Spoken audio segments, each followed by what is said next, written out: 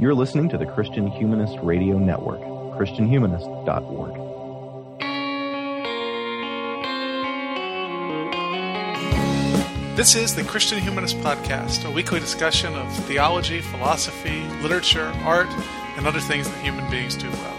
And now your hosts, David Grubbs, Nathan Gilmour, and Michael Farmer. So the same says, an elephant never forgets, standing in the concrete gate, swaying sad and insane. They walked over the ocean in their dreams, they dreamed awake until the lights grew dim, until the cop cars came. Everybody tells me this is crazy, yes I know it, I'm a man. Thanks for downloading another episode of the Christian Humanist Podcast. I am Nathan Gilmour, an associate professor of English at Emmanuel College in Franklin Springs, Georgia. I am joined this fine morning by Dr. Michael Farmer, who's an assistant professor of English at Crown College. Michael, how are things up in Minnesota? They are pretty good. We have several days off next week for what's called Missions Fest, which is one of the advantages to teaching at a Christian Missionary Alliance school. Very good, very good. Also coming at you through your headphones or your car speakers or, whatever device. We don't discriminate that way. Is Dr. David Grubbs. He is an assistant professor of English at Houston Baptist University. David, how are you today? Oh, I'm pretty decent. My headset broke, and now it's wrapped up with electrical tape. Oh, gnarly. Yeah. So Coming at you down that dusty road. Good lovin', He's got a truckload. David Grubbs, the original soul man. Yes, indeed. Well, guys, what's been happening on the Christian Humanist Radio Network? I know that a new City of Man dropped recently. I haven't had a chance to listen to it. Have you guys? I have not. It's in my queue because it's another one of Coyle and Jordan's Ancient Asides. They're going to talk about the Roman Revolution, and I'm looking forward to watching Rome fall the first time, I guess. I'm not sure you can call an hour and 45-minute interview an aside, though. I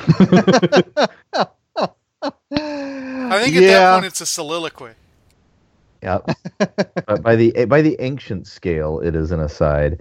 Well, Christian Feminist Podcast put out their episode on Margaret Cavendish and her Blazing World. That I've got that one queued up, and we have Very our profiles out on icons and sundry things. So all kinds Review did like a crossover with something about the death of God. I must confess I didn't listen to it. I did. It actually has nothing to do with Death of God. And actually, I started listening to it with that expectation, and then the guys on that show were more evangelical than me by a few leaps. So I was caught off guard, I'll admit.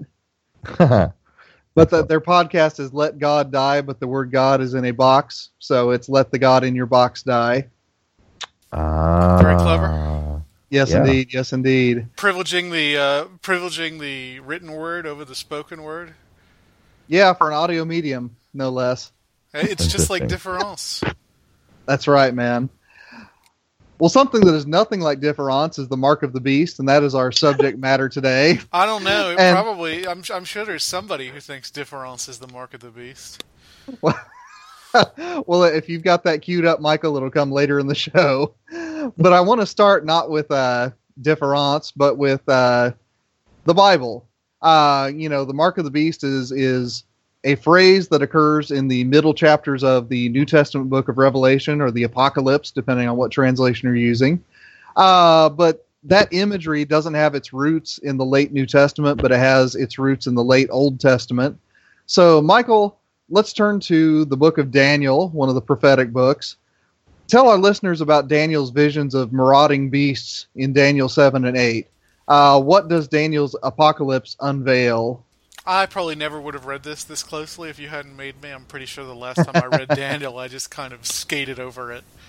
And you came away knowing to eat your vegetables. That's right. Yeah. So, These dreams come right after the famous story of the lion's den and eating your vegetables, and that story ends by saying that Daniel, quote, enjoyed success in the reign of Darius and in the reign of Cyrus the Persian. By the way, I use the New American Standard, so when I quote stuff, that's where it's coming from. The dreams take place during the reign of Belshazzar, who reigns before both of them. And there's some question of whether the Darius that they're talking about really even existed. I'm not an ancient historian, so I don't feel like I have to answer that question. The important thing here is that there's kind of a backtrack here. We know the end of Daniel's story, and we're backtracking so that he can tell us the end of all stories, at least as he sees it.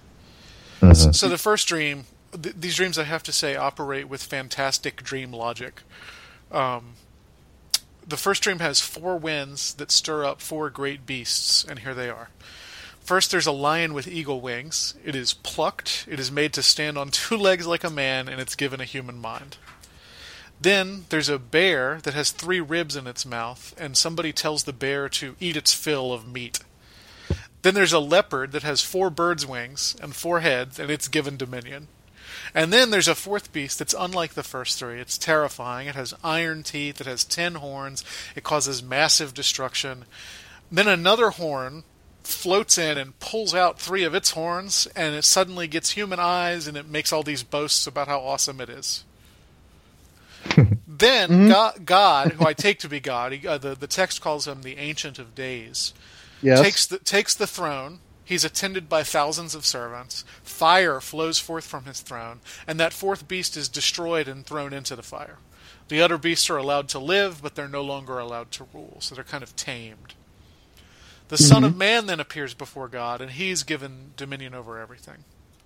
Now, both of these dreams are helpfully or unhelpfully interpreted for us. In some ways, the interpretations raise questions rather than provide answers. But yes, they do. Daniel's interpretation of the first dream is that the beasts represent 4 kings and presumably their kingdoms, and the saints will possess the kingdom forever.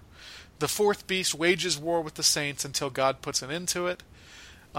He represents a 4th kingdom, which is different than the others. It's a kingdom that is given to global conquest. Once it's destroyed, its dominion also will be given to the saints. So that's the first vision. I would assume that fourth beast represents the Persian Empire. Wouldn't you say, Nathan? I'd be more inclined to call it the Greeks, but I have my own reasons for that. The Greeks come up by name in the second vision, so you're probably right. Okay. But I've got the Persians on my mind because of that great series Dan Carlin did last year about the King of Kings. Oh, King of Kings. Yep. Okay, so the second vision happens 2 years later in the 3rd year of the reign of Belshazzar. Daniel dreams of himself this time. He's actually in the dream. He's in the city of Susa, and he sees a ram with 2 horns, one of which is substantially longer than the other. This ram butts to the west, to the north, and to the south, and it beats up all the other animals. Then a goat with a horn between its eyes floats in, and I do mean floats in. His feet don't touch the ground. He just kind of hovers into the scene. He rushes the ram and shatters the ram's horns, and he kills the ram. And once the goat is victorious, its own horn, which remember is right between its eyes, breaks off, and 4 new horns emerge, which are connected with the 4 winds in the 4 cardinal directions. From one of those horns grows a small horn, which grows toward the southeast. And it actually says it leans toward the south and toward the east, so I don't know if that means it has 2 points or whether it's leaning in the middle. And it says it's leaning toward the beautiful land. This goat, causes part of the host of heaven to fall. The goat is going to reign for 2,300 days, and then the holy place will be restored. And now Daniel is just utterly flabbergasted, for good reason, because this is a very, very strange dream. But Gabriel, we're told it's Gabriel, a voice says, "Gabriel, tell him what it means." And Gabriel interprets for him. Daniel, the game show. He tells, Gabriel tells him what he's won. He says that this dream is about the end times, and the ram represents the kings of Media and Persia. The goat represents Greece. 4 kingdoms arise from Greece, and at the end of their rule, another king arises, wicked and powerful, quote, but he will be broken without human agency. I am slow to to interpret prophecy, but if I had to guess, if you made me, I would say that Daniel's probably talking about the coming of Christ during the Roman Empire, not about eschatology as such. So it's the end of this era of human history rather than the eschaton. He's talking about the first coming of Christ, if Christ is involved in this prophecy, not about the second coming. Would be my guess. But, hey, who knows? Well, David, what would you add to that? Well, I've said this before, and now I get to demonstrate once again that I grew up in an extraordinarily dispensational premillennial context, and so we camped out on these chapters lots and lots. So the four beasts of Daniel 7. I've always heard them read as lion with eagle wings is Babylon, and when it is put on its feet and given a human mind, that's a touchback to the madness of Nebuchadnezzar, which is later restored when he repents. So makes sense. It begins bestial and ends human. The bear then is the empire of Medes and Persians. The fast leopard with four wings is Alexander with his amazing speed of conquest, but then is divided into four. Anyway, four, whatever. I can't remember. Yeah, I mean, Alexander actually split his kingdom among three. Well, no, he actually said, let the strongest take it, and then eventually three generals beat each other up until they... Out. Yeah. Anyhow, so Alexander falls, and then there is the division of his empire, and then the mysterious Iron-Tooth beast gets treated as Rome, with which then makes the rise of this little boasting horn, who gets crushed at the end of days. To have something to do with Rome in some way, and we haven't yet gotten into the dispensational pre-mill stuff, because you could take it that way and still be a preterist, still see Daniel as having to do with not the end of days, but with a historical period that is in a past for us, the end of the world as we know it. David, would you still consider yourself premillennial, just out of curiosity? I certainly hope so. Presbyterians tend to be amillennial, is why I ask. I'm John Calvin never did a commentary on the Book of Revelation. No, he did not. And I'm kind of feeling that.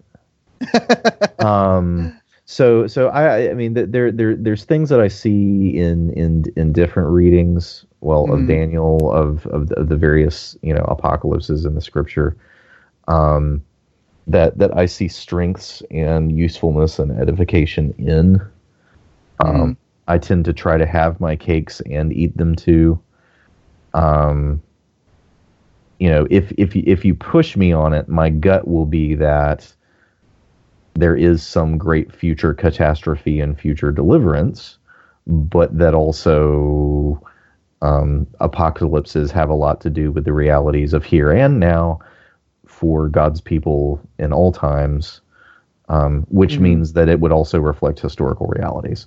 So, yeah, how's that for being KG and not answering? Yeah, that's some world-class prevarication there, David.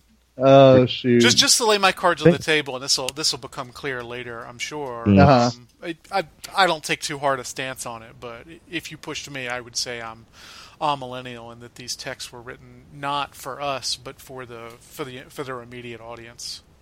What about you, Nathan? Do you mind? I know you're not very good at confessing your theological positions. Well, honestly, part of that is because I teach theology, so I mean, just professionally, I'm always taking a position that I might not hold myself for the sake of getting other people to push on their own. So I mean, that's turned me into a chameleon. If David is ambivalent, I'm positively amorphous. Um, so, as far as that goes, I read the Millennium passage in Revelation, which isn't really part of our subject matter today, but since you asked, as a word of encouragement to the people who are facing martyrdom in the first century, that, though your life might be cut short by the sword of Rome, God will give you not only a life, but a reign that is 1,000 years. So I take it as an image that has possibilities for chronological historical interpretation and potentials for more allegorical interpretation. Gotcha. Again, gun to my head, I'd probably go the allegorical direction for the millennium in particular. Now with David, I do expect that, the world as we know it is going to end, how to put this? Unpleasantly? Cataclysmically. Well, no, not necessarily unpleasantly, but... with a bang, not a whimper? Yeah, because a month ago I spent a lot of time around process people, I became very aware that I don't share their sense of continuity of the future with the present. I think that there will be some kind of discontinuity, whereas, for a lot of process folks, any kind of discontinuity is to make an error in the nature of God. But that's also not what we're talking about today. So, I was just curious. I just that's felt fine. like we That's should lay our fine. cards on the table here. This Sure, is a hot that's- button issue in some circles. Yeah, that's not a problem. We can all agree that one's stance on the millennium is not of the utmost importance. Yeah, you can keep doing a podcast together even if you disagree. Right. Pan-millennialism. Yeah. Well, oh gosh. One thing I do want to point out, just on a literary level, is the optics of this vision. One of the things that makes it terrifying, in addition to the dream character that Michael so rightly pointed out, is the fact that this is a reversal of what you get in the early chapters of Genesis. There you get the beasts of the world being ruled over by man, by humanity. And here, right at the outset, you have not only beasts that are exerting violence and force against humanity, but also at times that stand up on their hind legs and think like a man. So, on a very basic image level, right, no matter whether you read it historically, allegorically, or otherwise, there is a reversal of Genesis going on in this vision that gives it its horrifying character. And I think that's important because in Daniel 7, as Michael so nicely put it, the one that the Ancient of Days sends to regain rule and order is the Son of Man. And of course, Jesus in the Synoptic Gospels especially picks up that phrase, Son of Man, to talk about whatever it is that he's doing in creation. But again, on a very basic literary level, this is a word of comfort that the order that is established in Genesis is fragile and is precarious, but ultimately it will be restored because of the faithfulness of God. I think that all of the discussions we've had are very important ones. I also want to go back to the very straightforward image of the beast that rules over humanity, the human being who restores the rule of God over the beasts. Mm-hmm. So, yeah, that whole canon view is good. Oh, thank you. Mm-hmm. Yeah, I like that.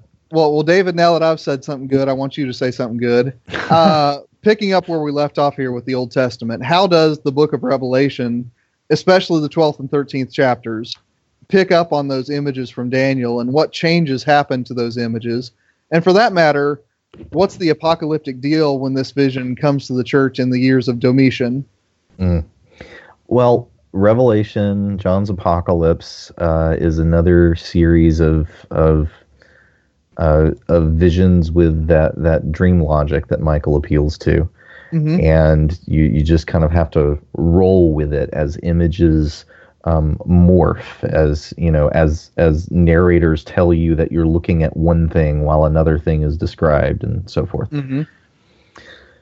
So it begins with a woman who is a great sign appearing in heaven, a woman clothed with the sun, with the moon under her feet, and on her head a crown of 12 stars.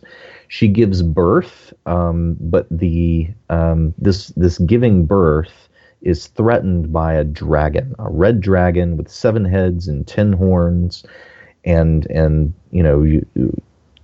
there I think the Daniel echoes start with these, the multiple heads, the multiple horns. Oh, best believe it. Yeah.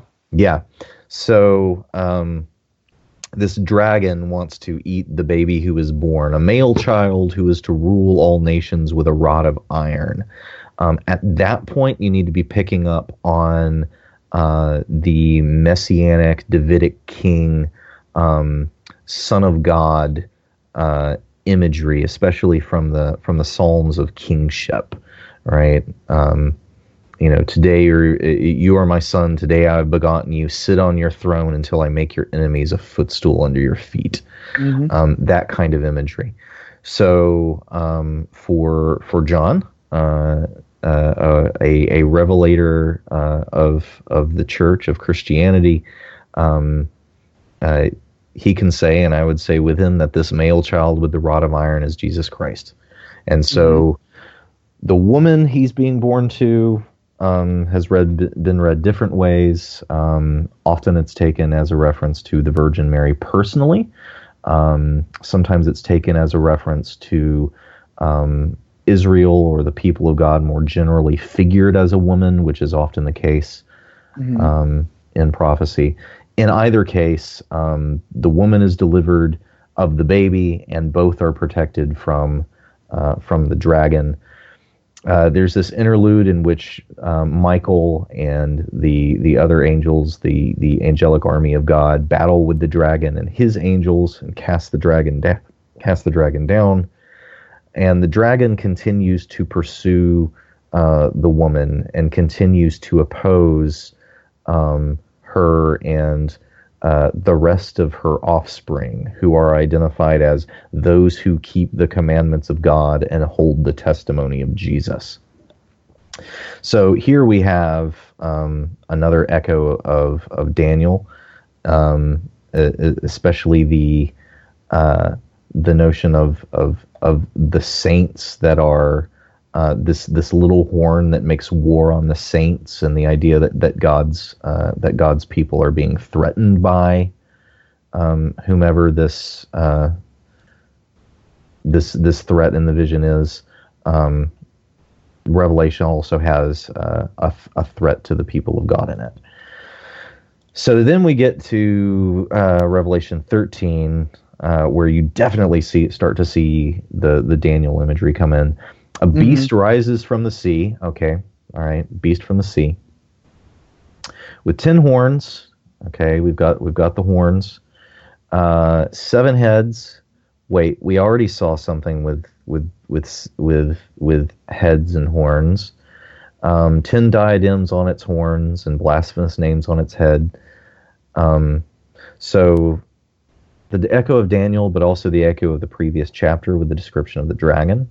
Mm-hmm. The beast I saw was like a leopard, its feet were like a bear's, and its mouth was like a lion's mouth. So those 4 beasts that are in Daniel are now combined into an aggregate beast. Super monster. Yeah, a super monster, which has also some of the attributes of the 4th monster. Mm-hmm. The dragon gives it power and authority. One of the head is given a wound. The wound is healed.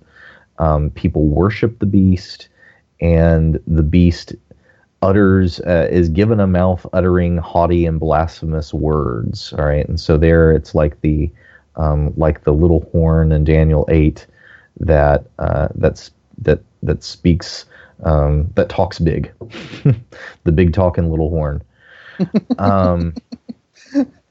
So a second beast rises from the earth towards the end of the chapter with 2 horns like a lamb, and it speaks like a dragon. Again, this other beast has this connection to a dragon, and it I think reminds us of Daniel 8 with the ram.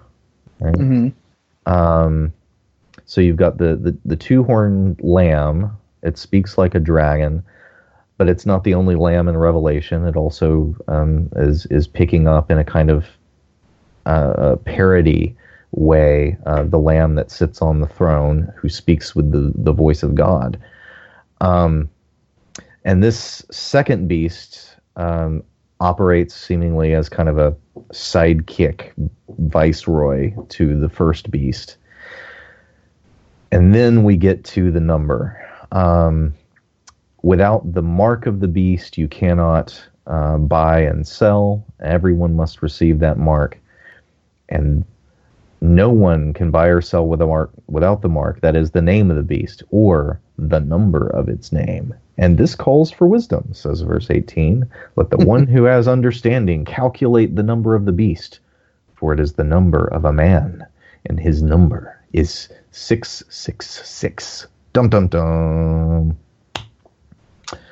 And what that means, well, there is no voice from heaven that says, Gabriel, splain it. So we're just kind of left at that point. What do the Christians under Domitian see? Well, within that immediate context, they see a vision in which the saints of God are pursued by the forces of the dragon, the forces of the serpent, which I think they would have good canonical reason to associate with that old serpent, the devil, who was a deceiver from the beginning. And actually, this is the one symbol in Revelation at the beginning of chapter 9. It flat out says the serpent is the devil. Yes. Right. So that's the one actual clue you get in Revelation. Don't expect any more. So the devil and the devil's surrogates, who are themselves devilish in their appearance and in the way that they behave, they pursue the people of God. They slay the saints of God with a sword. But as the story arc of Revelation says, these beasts rule but for a time. And so if you are a Christian in the days of Domitian or the days of Nero, you live in a world in which the beasts of empire devour much flesh. And the comfort that the Son of Man, the one with the rod of iron that will tread down the serpent, that one will rise and will eventually restore order, right? That you're at a particular point in a plot line that is set by God Himself. That is a comfort. So, yeah. What else might we pick up on? Well, first of all, listeners, I misspoke. It's chapter 20 that says that the dragon is the ancient serpent, who is the devil and Satan. So I apologize for that. But yeah, I mean, I think you're laying down, exactly what the vision is communicating to that first century audience. And I mean, honestly, Michael, now that I've had a moment to think about your earlier question, I don't think about Revelation as having a single meaning, but having a meaning for the first century audience, and then one that, later audiences pick up, and then whatever it is that we do with it is a related but distinctive third thing. Well, that's true of most scripture, don't you think? Oh, yeah. But I think the tendency sometimes is to say, what is the single referent for this symbol in Revelation? And I'm reticent to do that. Fair enough. But I think, David, that in that first century context, you're right that this is an unveiling. That's what the word apocalypse means. You think of the symbols that the Roman Empire used for itself. It's the grand eagle of justice. But instead of that, you get this devouring dragon and this horrific beast, and this prophet that looks like a lamb but sounds like a dragon. So. Looks Jesus-y, but, talks like the devil. And, in all of this, it's certainly a word of comfort, as you said, that, deliverance is coming. It's also a moment of truth-telling, all of the grandeur that Rome promises and all of the things it's promising, if we can just get rid of this sectarian, cannibalistic, incestuous cult, is not is not a true promise. It is, an act of war against the God who yields all authority to the Lamb who is slain, right? Mm-hmm. And yeah, I realize I'm talking in, dream talk. I like that. Michael, I think the last 2 episodes you've laid down a phrase in the first 5 minutes that govern the episode. You're good at that. I'm a poet. But I want to talk about the number itself. So, Michael, for the sake of comparison to later interpretations that we're going to talk about, what is gematria, and what does 660 and 6, which is what the most manuscripts in the Greek say, what does that number have to do with the tradition of numerical codes for people's names? Well, I had never heard of gematria. Gematria? I had heard it said gematria, but I might be saying it wrong. Gematria. I speak French, so I want to make the G. Yes, indeed. It's an ancient Near East alphanumeric cipher. I believe it's developed by the Babylonians and then kind of adopted by the Jewish people. Mm-hmm. It involves assigning numbers to particular letters in whatever alphabet you're dealing with. So, some scholars say that 666 is gematria for Nero Caesar when his name is written in Aramaic, and that would make sense, especially if you believe, like me, that primarily John the Revelator is writing to the early church about things that are happening in the early church. John's writing in exile. His letters are probably being read. They're probably being censored, and so he's got to be covert in his criticism of Rome. But the problem with that is many scholars, including conservative scholars, it's the official position of the Catholic Church, I believe, that Revelation was written in 95 AD or so, after Nero's death, in which case there would be no reason to present him as the Antichrist. So perhaps Nero is a code within a code that refers to the Emperor Domitian, who is alive and who's conducting a really brutal purge of Christians at the time. So from what I can tell, that is what gematria would say to 666, but I'm sure I'm leaving something out since I had never heard of gematria before I read your show notes. No, that's all right. And I mean that, the case for Nero here being a sort of code for Domitian has its parallel in the fact that, Revelation never talks about the fall of Rome. It's always the fall of Babylon, which, we know historically had not existed as a city for a good 150, 200 years by the time the apocalypse is being written. So there's definitely other places here where there are, pretty blatant, let's be honest, but nonetheless symbolic representations of current reality seem to be at play. What else is going on here, David? I don't know a heck of a lot about gematria. Okay. Except it's tied to later Kabbalism.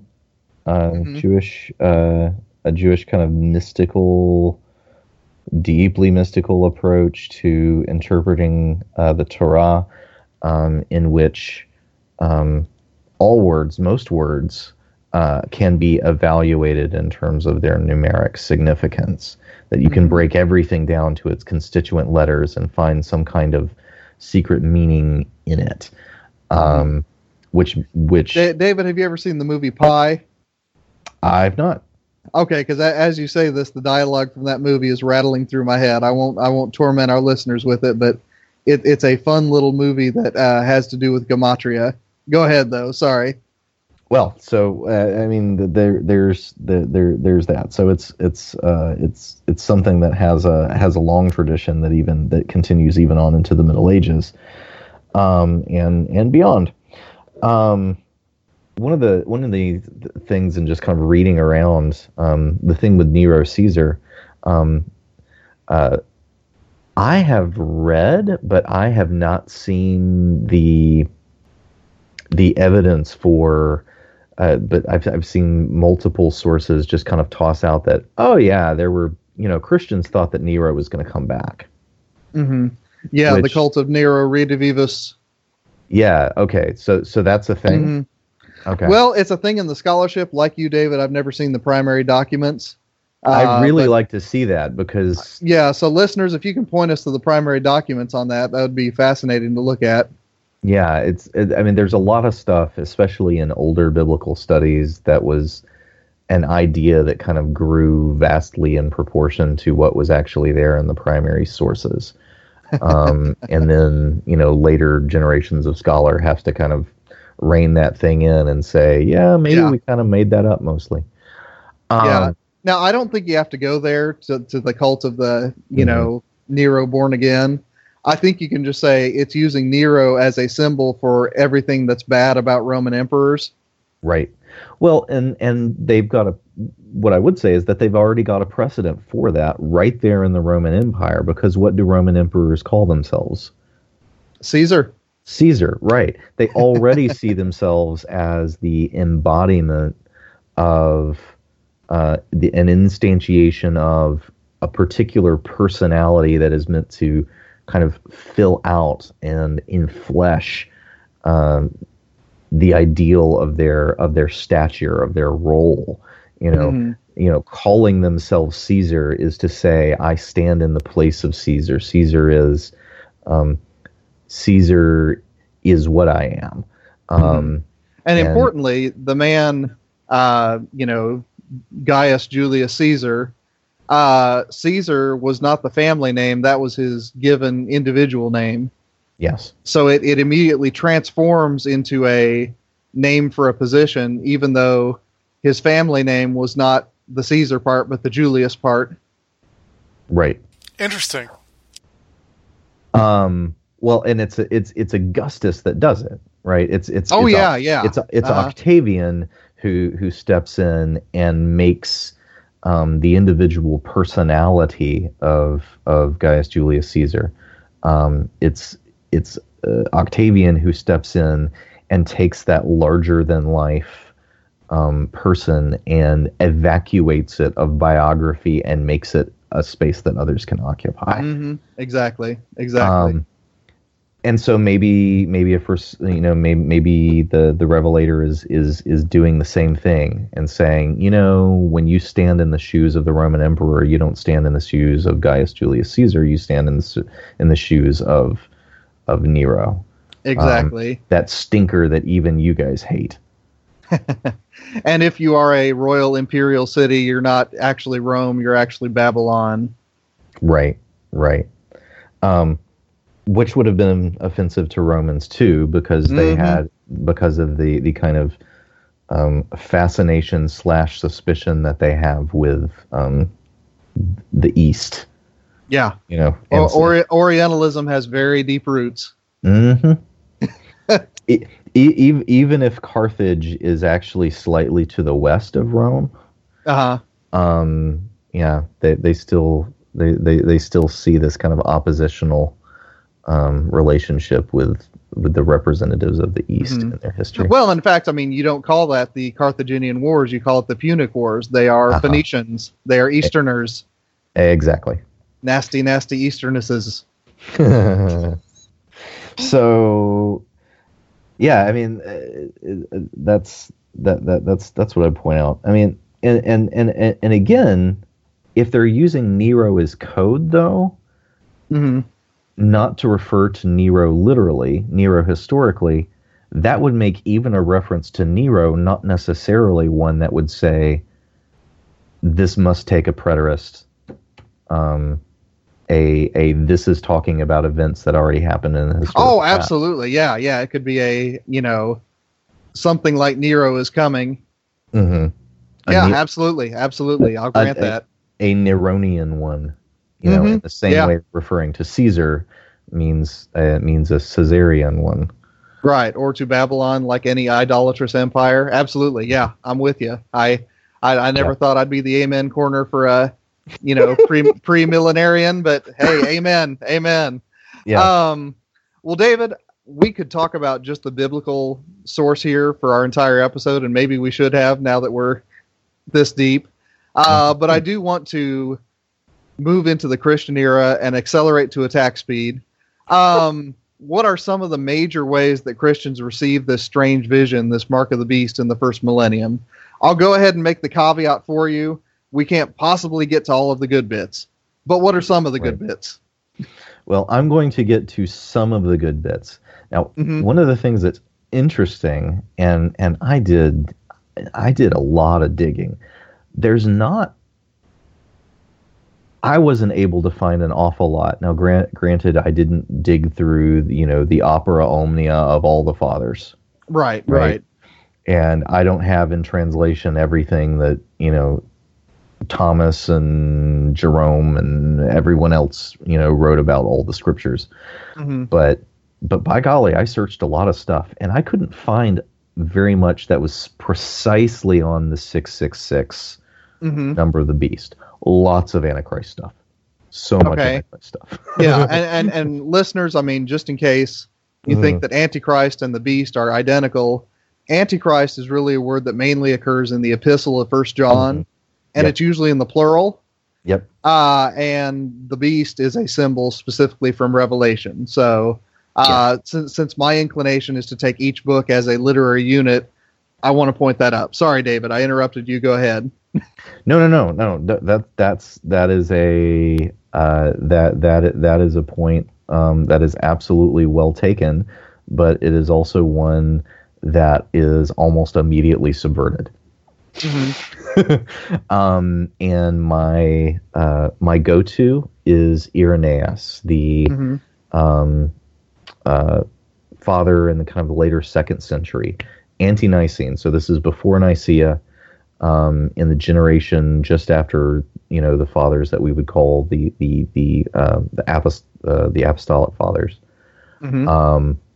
Irenaeus of Lyon, in his Against Heresies, is the most extensive treatment that I can find in early generations of the church, dealing precisely with the number.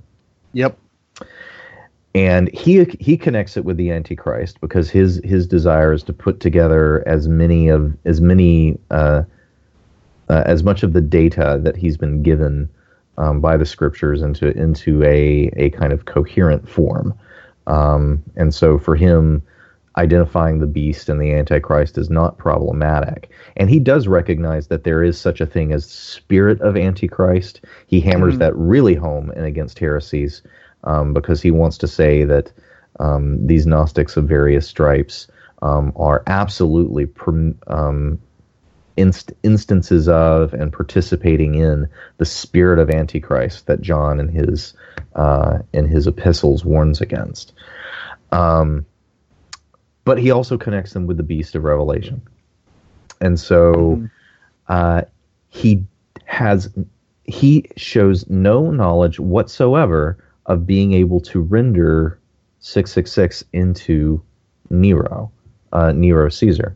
But that is because he assumes that we have to work with 666 in terms of the numeric values of Greek letters, not Hebrew or Aramaic. He just assumes it. So this is late 2nd century. John's Apocalypse is typically dated late 1st century, right?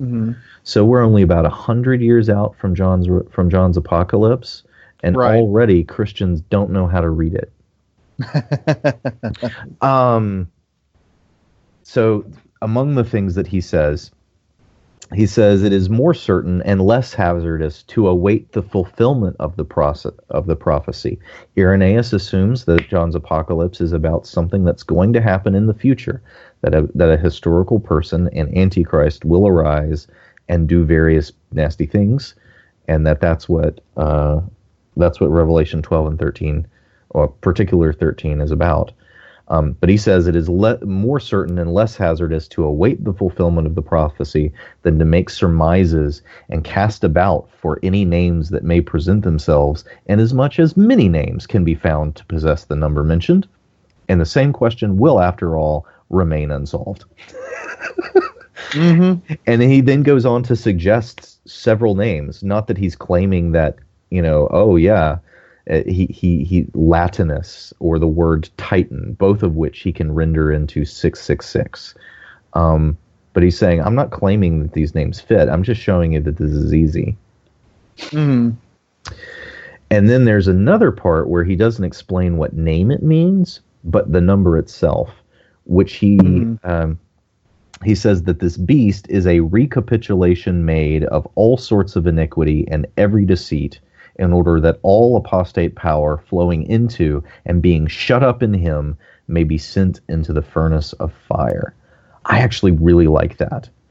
The notion of the amazing mashup beast in Revelation 13 as being an intentional mashup of what are separate beasts in Daniel, in order to say that this beast is the embodiment of all that is wrong in this order. It is intentionally composite, so that all of this apostate power, says Irenaeus, can be isolated and destroyed. I think that's a really interesting way to put it. But the 666, he says, is no. He shall possess the name with the number 666, because he sums up in his person all the commixture of wickedness that took place previous to the deluge, due to the apostasy of the angels. For Noah was 600 years old when the deluge came. And he sums up every error of devised idols since the flood, together with the slaying of the prophets and the cutting off of the just, because the image set up by Nebuchadnezzar has the height of 60 cubits with the breadth of 6 cubits. And then he recaps the story of the 3 Hebrew children in the fiery furnace. And so the 600 refers to the apostasy before the flood, while the 60 and the 6 refer to the idol of Nebuchadnezzar. And so the number itself represents all apostasy of all history. I do love Irenaeus. There you go. Problem solved. And just a quick note, David. I mean, as you just laid out so nicely, as early as 100 years after the composition of Revelation, there are Christian writers saying that this is not a referent to one event that has yet to happen, but it's events that have yet to happen, and events that have already happened, and events that are happening right now, so that it is a much more encompassing symbolic system. Yes. All the stuff, and I read a lot of stuff that was talking about the beast and the Antichrist more generally, even without the number. And almost always they're wanting to have both of those things. To be able to say that this represents historical persecution of the church, but also the present day adversaries of the church who are troubling its peace, but also it points to some future. And I thought I'd close out the first millennium with Alfred of Incham, an Anglo-Saxon, one of my favorite Anglo-Saxon clergymen, who talks about this time, his own day. He lived in the 10th century. He says that it's important. Men need good instruction, especially at this time, which is the ending of the world. And there will be many calamities among mankind before the end comes. And many false Christs will come in my name. He quotes Jesus saying, I am the Christ, working signs and wonders. And then he talks about the Antichrist, who shall come, who is human man and true devil, as our Savior is truly man and God in one person. And then he talks about the Antichrist for a while. But yeah, Alfred at the end of the first millennium, thinking that he was, mere decades away from the coming of an Antichrist that he imagines as a kind of hypostatic union. Right, is, devil incarnate in a very straightforward sense. Yeah. Anyway, fun stuff. Well, at any rate, listeners, we're going to skip several hundred years because this is but one episode. Michael, I know that the 19th and 20th centuries in America were fertile ground for apocalyptic expectations of all sorts.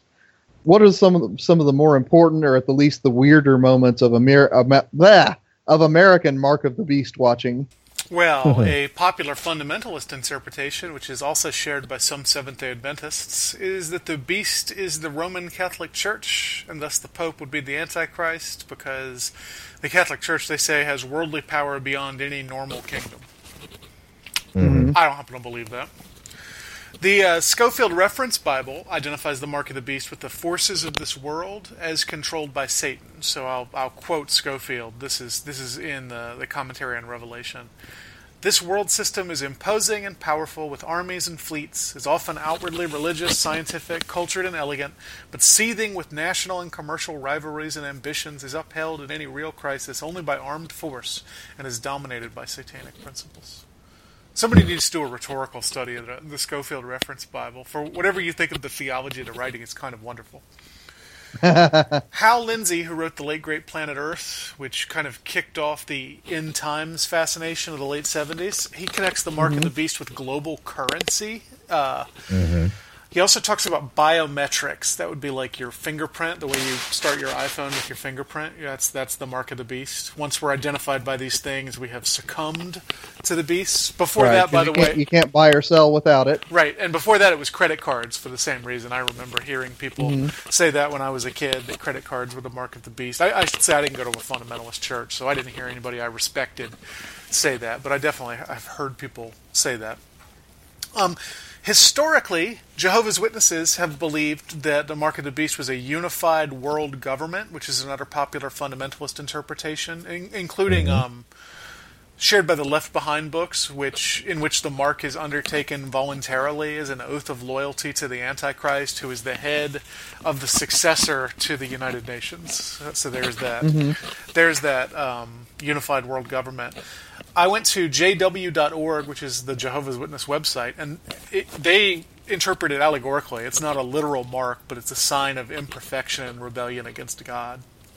Oh, interesting. Okay. A couple of wackadoodle ones that I don't think are... Well, I know they're not meant to be taken seriously. Robert Heinlein, the American science fiction author, has a book called The Number of the Beast, in which the number of the beast is not 666, but 6 to the 6th to the 6th power, which represents the number of universes in the multiverse. I'm not sure it's a theological statement as such. And the other one, I'll never forget this. I remember reading it in the early days of the internet in the 90s. I know that's not the early days of the internet as such, but early days of the web. Yeah, there you go. There was this website that suggested that David Hasselhoff was the Antichrist. No, because like they go through, but the only thing I remember is there's that spot in Revelation where the Antichrist has 1 foot in the ocean and 1 foot on the land, and he's reading a little book, and it said, "What could sound more like a lifeguard than reading a paperback on the beach?" So I'm not sure how seriously to take that. That's phenomenal. But there's a lot of very strange interpretations. Many of them meant to justify political policy, which is a little frightening to me. Have I left out anything interesting or wackadoodle? Well, I think it's interesting. I mean, a lot of the examples you just went through, Michael. I mean, you're right. I mean, they're connected with suspicions of new political developments, right? So I mean, it's not a linkage of Daniel's symbols to current political realities so much as it is a link to realities that haven't completely taken form yet, but whose potential is promised. Does that distinction make any sense? Yes, I think so. Okay. So, I mean, I mean, some of them, the David Hasselhoff thing or the Ronald Wilson Reagan, 6 letters, 6 letters, 6 letters, those have their own character. But I mean, what you're describing, I mean, with the Scofield Reference Bible, with the Hal Lindsey, I mean, these are things that you can't actually see currently in the world, but, it's the kind of prediction that begins with a structure already in place and extrapolates from there. I mean, David, am I making sense here? I feel like I might be talking gibberish. Well, in that these approaches all assume a futurist reading. Oh yeah, yeah. And so what they're looking to is what things seem to be on the horizon that would shape up to be like what I imagine the reality of Revelation 13 to be. So it's always what do I see coming around that corner. Interesting. John Wesley's notes on the Bible, which is as close as he has to a commentary on the whole Bible. he has an incredibly long piece on the number of the beast, which he says is a reference to papacy. He says that the beast is the papacy, and the number of his name is the whole time during which he bears this name. And so for him, it's the 666 is the number. It's difficult. I don't fully understand his argument. He gets into particular popes and what they claimed about the papacy, but he seems to be wanting to say this is the amount of time that dates the point at which papacy went wrong to the Reformation, something like that. Mm-hmm. Matthew Henry has a similar approach, in which the number has to do with the limit that God puts on his power, not on what his name means. Yeah, so there's that that other tradition of interpreting it not as a code for a name, but as a reference to time, a time period. The only other thing that I'd like to tip a hat to is barcodes. Go ahead. Yeah, barcodes. Yeah, the barcodes. Yeah. So look at a barcode, and you'll notice that it begins with two thin lines, and then there's two thin lines in the middle of it, and then two thin lines at the end of it. And we were told, in barcode language, those two thin lines mean 6. So all the barcodes, 666, man. I took French in college instead of barcodes, so. Yeah. Yeah. That's nice. That's nice. So yeah, we're all going to get barcodes in our hands and, just, scan them. So yeah, the scanners at the grocery store take on an astonishing and a deeply suspicious meaning if you start thinking of barcodes in that way. Do we want to say anything about 616? Well, I mean, that is a variant reading that Irenaeus points to. So, David, if you want to backtrack a bit, you can. Yeah, apparently in some of the variant manuscripts of John's Apocalypse, it says 616 and not 666, or 610 and 6. Yeah. Yeah, and so Irenaeus, Irenaeus does reference it, and actually takes some time to blast it as a corrupted reading, and so all of those who were doing their Antichrist speculations on the basis of 616, they're all going to miss him. So, well, I think we can all agree that Barack Obama is the Antichrist. Okay. Well, I mean, this phenomenon, though, I mean, Michael, you're joking, but I mean, this is a reality in, American politics, right? I mean, that there are certain elements, and I think they're especially pronounced since Hal Lindsey, and they're certainly more pronounced since the internet, will assign, that rank, that, I don't even know what to call it, the name of the singular Antichrist to particular political figures, right? Whether they be American politicians, whether they be, Mikhail Gorbachev, Vladimir Putin, whoever you want to put on there, so that, or 100 years ago, the Kaiser. Well, the Dodge, right? I heard this growing up. Satan doesn't know when Christ is coming back, so he's always got an Antichrist in the chamber. Did people really say that? Oh, yeah. I think that there's an uncrazy way to say that, though. Right? I mean, because if you take... Ladies and gentlemen, the David Grubbs backhand. Yeah. Well, because if you take the language of the apocalypse as speaking to kind of perennial realities, there's always going to be a beast who's going to gnawing on the flesh of the saints. Mm-hmm. You know, and one of them's got to be the last one. I just assume people say things like that so that they can claim Obama is the Antichrist, and when he dies, they don't have to say they were wrong about it. Yeah. Well, Fair enough. I don't have a problem saying that, Nero was the Antichrist. Sure, Hitler was the Antichrist. Sure. All these guys are instantiations of the spirit of the bestial in use of power, which, attempts to use that power to raise up itself against God. Mm-hmm. And in that sense, I would recommend everybody go back, I think it was last summer, and listen to my interview with Richard Beck, who wrote Reviving Old Scratch. Because his point is, whether you want to talk about personal entities or whether you want to talk about superstructures, you've got to admit that there are demonic forces at work in world government.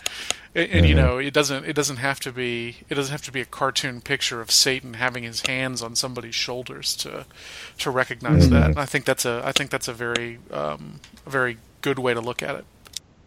That's fair enough. That's fair enough.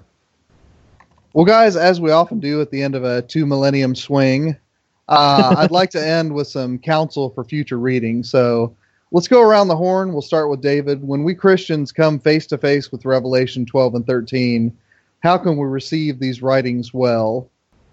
Well, first I'd say no one can go wrong by receiving it as comfort to a church that lies uncomfortably athwart the ambitions of earthly kings and their pretensions.